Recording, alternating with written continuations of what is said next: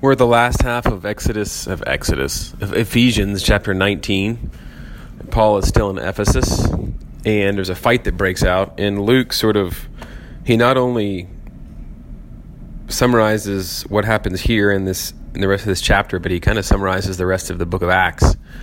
And he summarizes the rest of the book of Acts by, our text is in Acts 19:21 through the end of the chapter, verse 41. And in that first verse, he kind of telegraphs the rest of the book of Acts by saying, "Now after these events, Paul resolved in the Spirit to pass through Macedonia and Achaia and to go to Jerusalem, saying, after I've been there, I must also see Rome." So he's going to travel a bit from Ephesus back to Jerusalem, and then he's going to endeavor to go from Jerusalem back to Rome. And he ends up in Rome at the end of Acts, and the rest of the book is tracing that exact journey that Paul takes.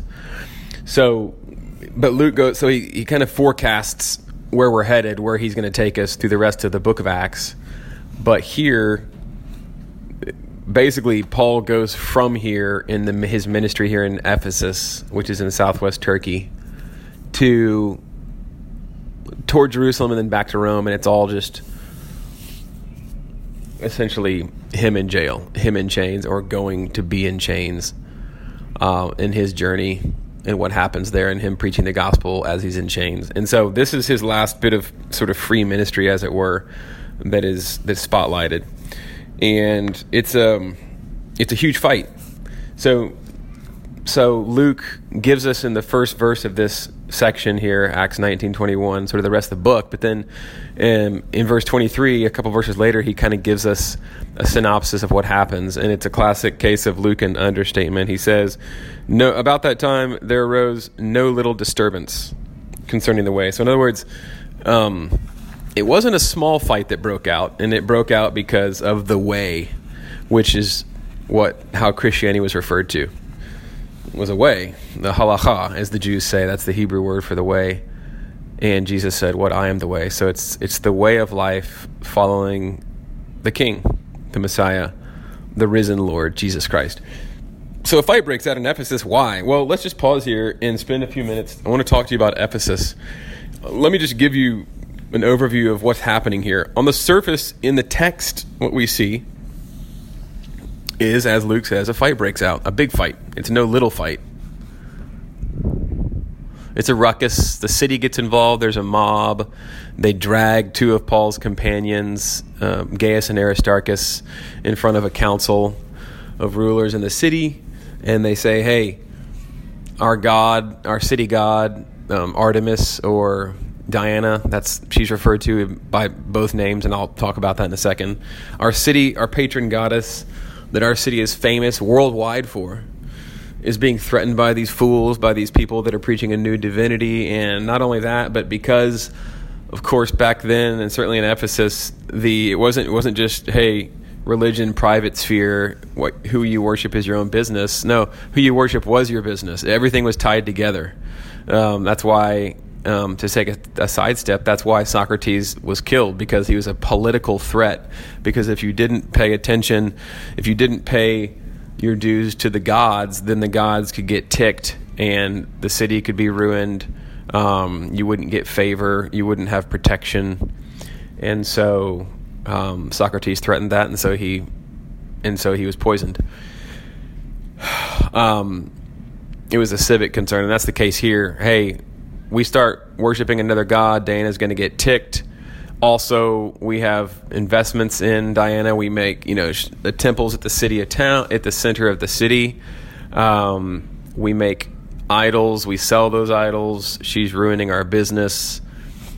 So Jesus is threatening all this stuff, and we're gonna get back to that. That's maybe the mother lode sort of application point for us, is expecting disturbance as we follow Jesus. And if we don't encounter it, knowing that something's probably wrong, but then what are we willing to count the cost for our faith? What are we willing to lose? Are we willing to lose economically? Are we willing to let Jesus touch our purse strings, our checkbook, our bank account? Is it worth that, following him? Or will we just follow him when it's easy, and when the first bit of pressure hits us, the first bit of persecution, the first bit of loss or privation, will cut and run, will turn. You don't see that here. But anyway, you see a disturbance. So Ephesus, what you see in this chapter is the text tells us about this riot that forms, and they say, hey, these followers of the way, they're taking us away from our city goddess, and they're hurting our businesses, etc. And there's a mob uproar. And they just chant for 2 hours, great is Artemis of the Ephesians, or great is Diana of the Ephesians. And they're eventually quieted down by a wise council member who says, hey, take these things to court, do it in an orderly way. There's no evidence that these people have been disturbing the peace. They are treated a lot like Jesus, and we will be too if we follow him. But that's what happens on the surface. What happens under the surface is the reason that what happens in the spiritual realm is always the reason that things happen in the physical realm. And it's what's not really reported on here, but we kind of have to do a bit of contextual digging. It's all about Artemis, or Diana, this goddess, this Greek goddess. But there's a spiritual battle going on. She almost certainly has a territorial stronghold over the city, and the city has its hold on this entire region, probably. And Jesus threatens that. And Paul's ministry and his church planting and his teaching and preaching of the gospel, and his discipling and sending out disciples all threaten that. Because Christ and his kingdom, Christ will rule, and his kingdom will spread, and he will brook no rival. And so we see that spiritual disturbance here, and that's why we have this mob uproar. To give you a bit more of the spiritual background, so Ephesus, this isn't spiritual, but was growing rapidly, the most prominent city in the empire's wealthiest province. So she was a wealthy city, much like Houston, very influential, a lot of money. And of course, talk to me all day long about my religion, but once you touch my pocketbook, then you're in trouble. That's what happens here, right? Jesus starts to affect the bottom line. People are turning away from Diana, and they're not buying as many idols, and the idol makers aren't making as much money, and so they get ticked. So why does Diana have two names? Why is she called Artemis too? She was the patron goddess of the city, but not only of this city, but of at least 33 other cult centers, other places around the region and through the empire, through the Roman Empire.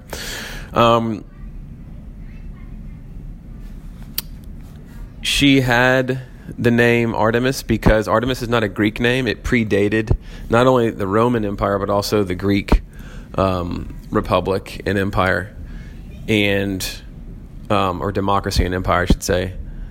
So Artemis was an ancient goddess with a non-Greek name that Greeks just glossed Diana over. If you look at pictures, Casey, I'm in the Crisp parish, Casey and Cheryl Crisp's house church, and he passed around a photo on a piece of paper of a statue of Artemis or Diana, and she isn't. Most of the Greek goddesses are beautiful.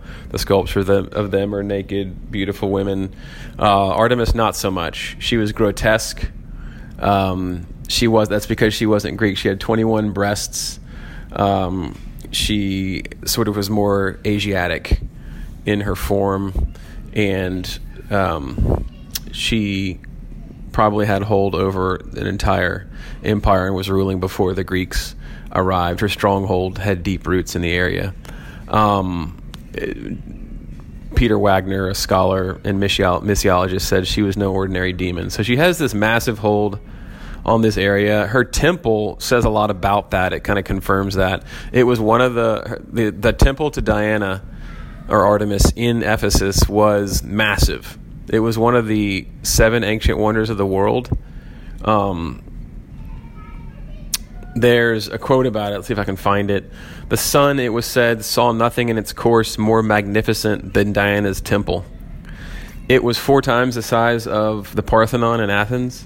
It was larger than a football field on a platform that was 130 meters, not feet, 130 meters, which is longer than a yard, right, by 70 meters, over 93,000 square feet. It was supported by 127 60-foot columns, each one donated by a different king. So there's massive support, not just civic or city support, but massive regional support for this goddess. And there were 2 festivals every year in her honor, and one of them is called the Artemisia, lasted an entire month.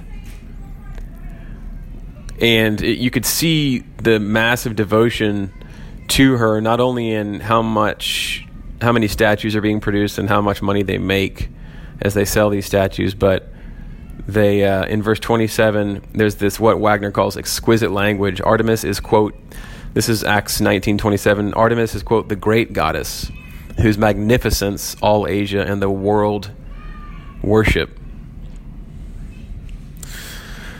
So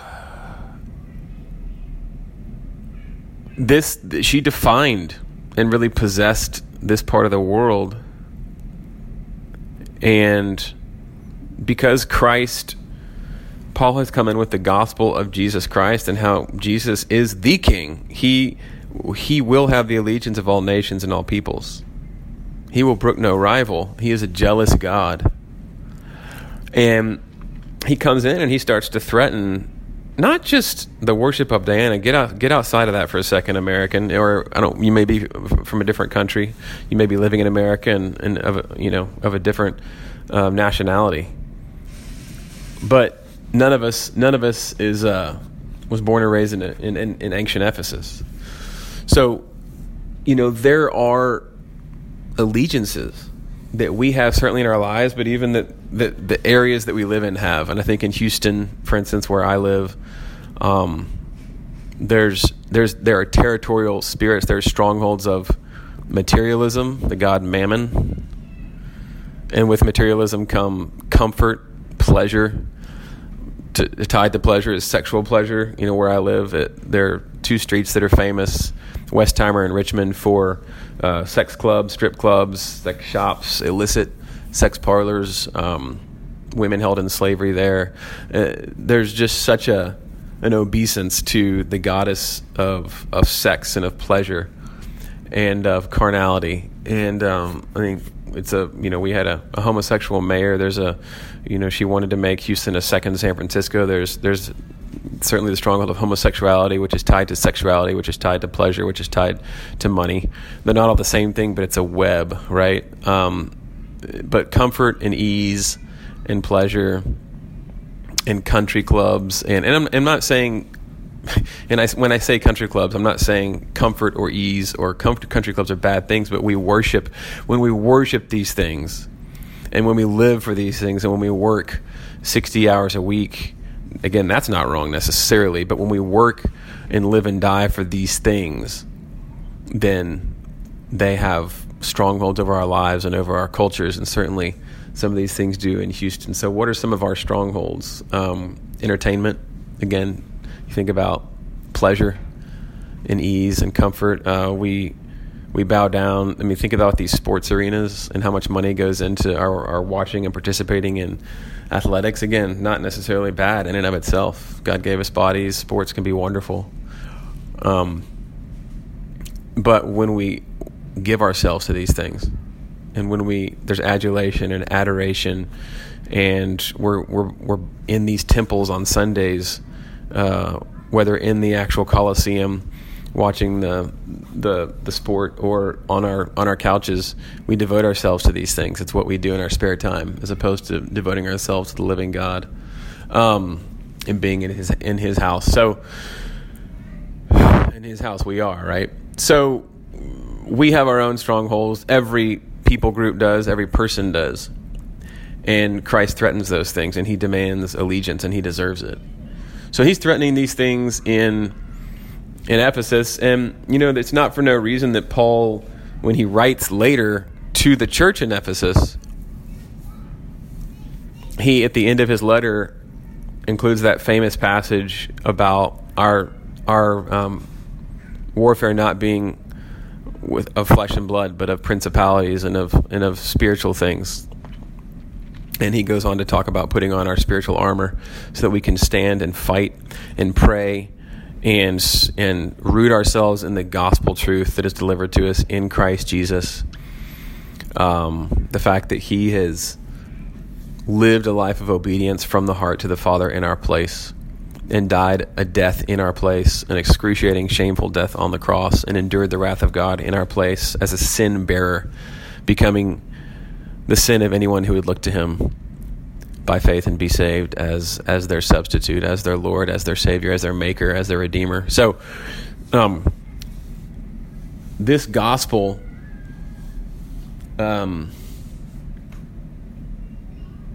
changes things. This gospel shows us that Jesus came to demand our allegiance. He brooks no rival. 2, that when that happens, our lives are going to start to look different. We're going to start spending less time and money on other things and devoting ourselves to knowing God in Christ and making him known and making his gospel known. And people are going to start turning from wickedness and turning from their idols to the living God and being brought back into his family, what they were created for. And that's going to change the landscape. That's going to change the culture slowly, but over time, exponentially, it will increase and revival might happen. And that's what we start to see here. And it literally touches the purse strings, of a city, and starts to politically and economically affect this powerful, wealthy, prominent Ephesus. And that's that's church history. That's what happens as Christ comes into a city and the gospel is preached and disciples are made and churches are planted. And so there are spiritual underpinnings to this disturbance. And one of the questions we want to ask is, we want to say, I should expect disturbance as I follow Christ. I should expect cultural disturbance. I should expect people to be disturbed. I should expect there to be a spiritual kickback, pushback. And if there's not, that should disturb me. So that's one of the things that we see here. Christ came to bring a sword. He came to divide son from father, brother from sister, brother from brother, and so on and so forth. He also came to bring the hearts of children back to their fathers. He came to reconcile. He came to restore, but he came to make one new people for himself, one family. And so our ultimate allegiance will be to him and not even to biological blood. And sometimes families are split because of Christ. But he's making a new family. He's making for himself a new home to live in, and that's his church. That's his people that he bought through his blood. So that's the message that we have to preach. That's the message that we get to live into. That's our new identity. Not sports, not entertainment, not comfort, not money, not convenience, not you name it. Politics, not the state. No, our ultimate allegiance is to Jesus, and that's going to cause a disturbance. That's going to cause a disturbance. But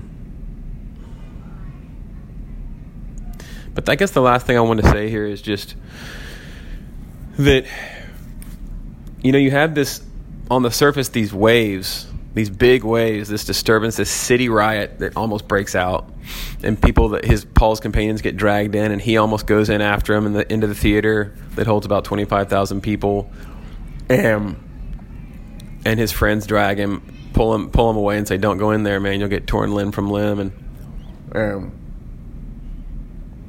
And why is this happening? And how has the ground of this stronghold that Artemis or Diana had over this city and over this region, how has it been so plowed up and so broken up that things are really starting to shift culturally? Books have been burned to the tune of $5 million in today's currency. People are being healed. People are coming to Jesus. But what is it sort of the base of all that at the beginning of the chapter? As I said last week and the week before, Acts 19, verse 8, I think it is, Paul had been faithfully teaching. He set up shop there. God said, "I want you to stay here for a while. I have people here." And what does Paul do? It's not a flashy ministry. Now, people will take his rags that are tied around his neck as he's tent making during the morning before he teaches in the afternoon, and they'll take them and touch people with them, and people get healed because of the power of Christ. It's not magic. It's the power of Jesus. People would touch Jesus' robe and get healed. It's Jesus himself continuing to work through his body, through his people. So things like that are happening. People are getting healed. There's demonic deliverance. But at the base of all that, in verse 8 of Acts 19, what is Paul doing for 2 straight years? Probably about 5 hours a day in the hall of Tyrannus, from about 11 a.m. after he gets done working in the morning from tent making until about 5 p.m. And then he can maybe clean up and have supper and spend the evening resting before he starts it all over again. For 2 straight years, what is he doing? He's teaching. He's teaching, no doubt, from the scriptures, from the Old Testament, from the Hebrew Bible, and he's showing how all these things are fulfilled in Christ, how Christ is the Messiah, what it means, teaching on the kingdom of God, teaching on the fact that God has sent us a Savior to do what we could not do for ourselves. This is not rule following. This is not religion. This is the fact that the King has come and he has lived as a man, the second Adam, in our place to start a whole new race of people by faith in his name and in his work and in his blood shed for them on the cross. He has started a new creation, and it won't stop until he's king over all. And the Father is making of his enemies a footstool for his feet. This is what Paul is preaching, and he's showing how all the Old Testament points to Jesus and is fulfilled in Christ and finds its place in Jesus. And it's radiating out now to all the nations. And he's doing this faithfully for 2 years, teaching 5 hours a day. And it says, what's the commentary Luke says? All of Asia, verse 10, all of Asia heard the gospel. So just the fact that there's a faithful teaching ministry at the base of all these things that are happening, even to a level where culture is starting to change and disturbances are starting to break out and territorial spirits their hold is being loosed. And then according to church tradition, John, the disciple John, comes in years later, and he speaks a word essentially in the temple of Diana, and the altar cracks and breaks, and the power Ephesus of Artemis of the Ephesians is broken. And it's true, whether or not that happened, and church history tradition says, according to certain scholars and apocryphal writings, that it did. But whether or not that happened, we do know that church history tells us that Ephesus, years after this, for the next 2 centuries, is like the epicenter of Christianity and becomes a missionary sending nerve center in a place where the gospel radiates out from. So just to say that Paul knew his call. It was to preach the gospel, to plant churches, to appoint elders, and to make disciples, and to send them out, to build them up and to release them, and to teach the gospel and to preach it. And then John comes along and does something different, and then, God works in all sorts of different ways. There's a proclamation ministry, there's a demonstration ministry. Let us hold both together. Let us value both. Wherever Jesus went, he went teaching and healing. He went proclaiming the gospel and demonstrating the gospel. And so we see that here in this last sketch of Paul's ministry before he sort of is bound in Jerusalem and then heads to Rome on a ship and then ends up there preaching the gospel in chains. We see that at the base of this ministry that turns an entire city-state that has massive territorial influence up on its head is this faithful 2-year teaching ministry. And I'll finish with this. I'm reading a book right now called The Patient Ferment of the Early Church by, I think his name is Alan Kreider, Harvard educated, but Mennonite pastor, I think professor. The patient ferment of the early church, and just talking about how, I didn't know this, patience was a key virtue, the key virtue in much of the church in the first 300-400 years of the church. Patience was the key a cardinal virtue, the cardinal virtue. Just patiently studying the scriptures, patiently presenting Christ as the fulfillment of the scriptures, patiently sharing the gospel with our neighbors, patiently planting churches, patiently worshiping the Lord, patiently worshiping him in how we work, honestly, with excellence, not cheating, not defrauding, showing up on time, doing good work, patiently loving our wives and children and our families, taking a Sabbath, tithing, giving God something of what is already his, stewarding all of our resources for his glory, patiently living out the gospel, patiently in every way with our words and deeds, sharing Christ.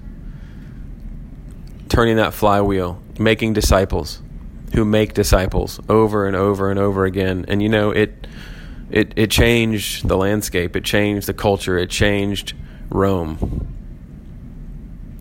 And we see some of that here. So go get them. God bless you.